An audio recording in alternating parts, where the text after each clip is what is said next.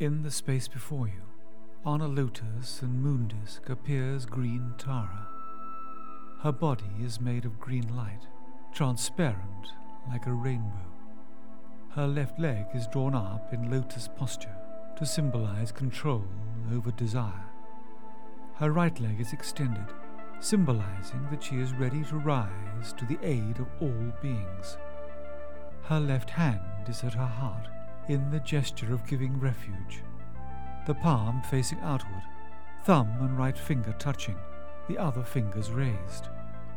Her right hand is on her right knee, in the gesture of giving high realizations. The palm faces outwards, thumb and index finger touching, the other fingers pointing down, both hands holding a blue Utpala flower. She is very beautiful, dressed in celestial silks, and smiles at you. Think of your problems, needs and aims, and request Tara's help from your heart.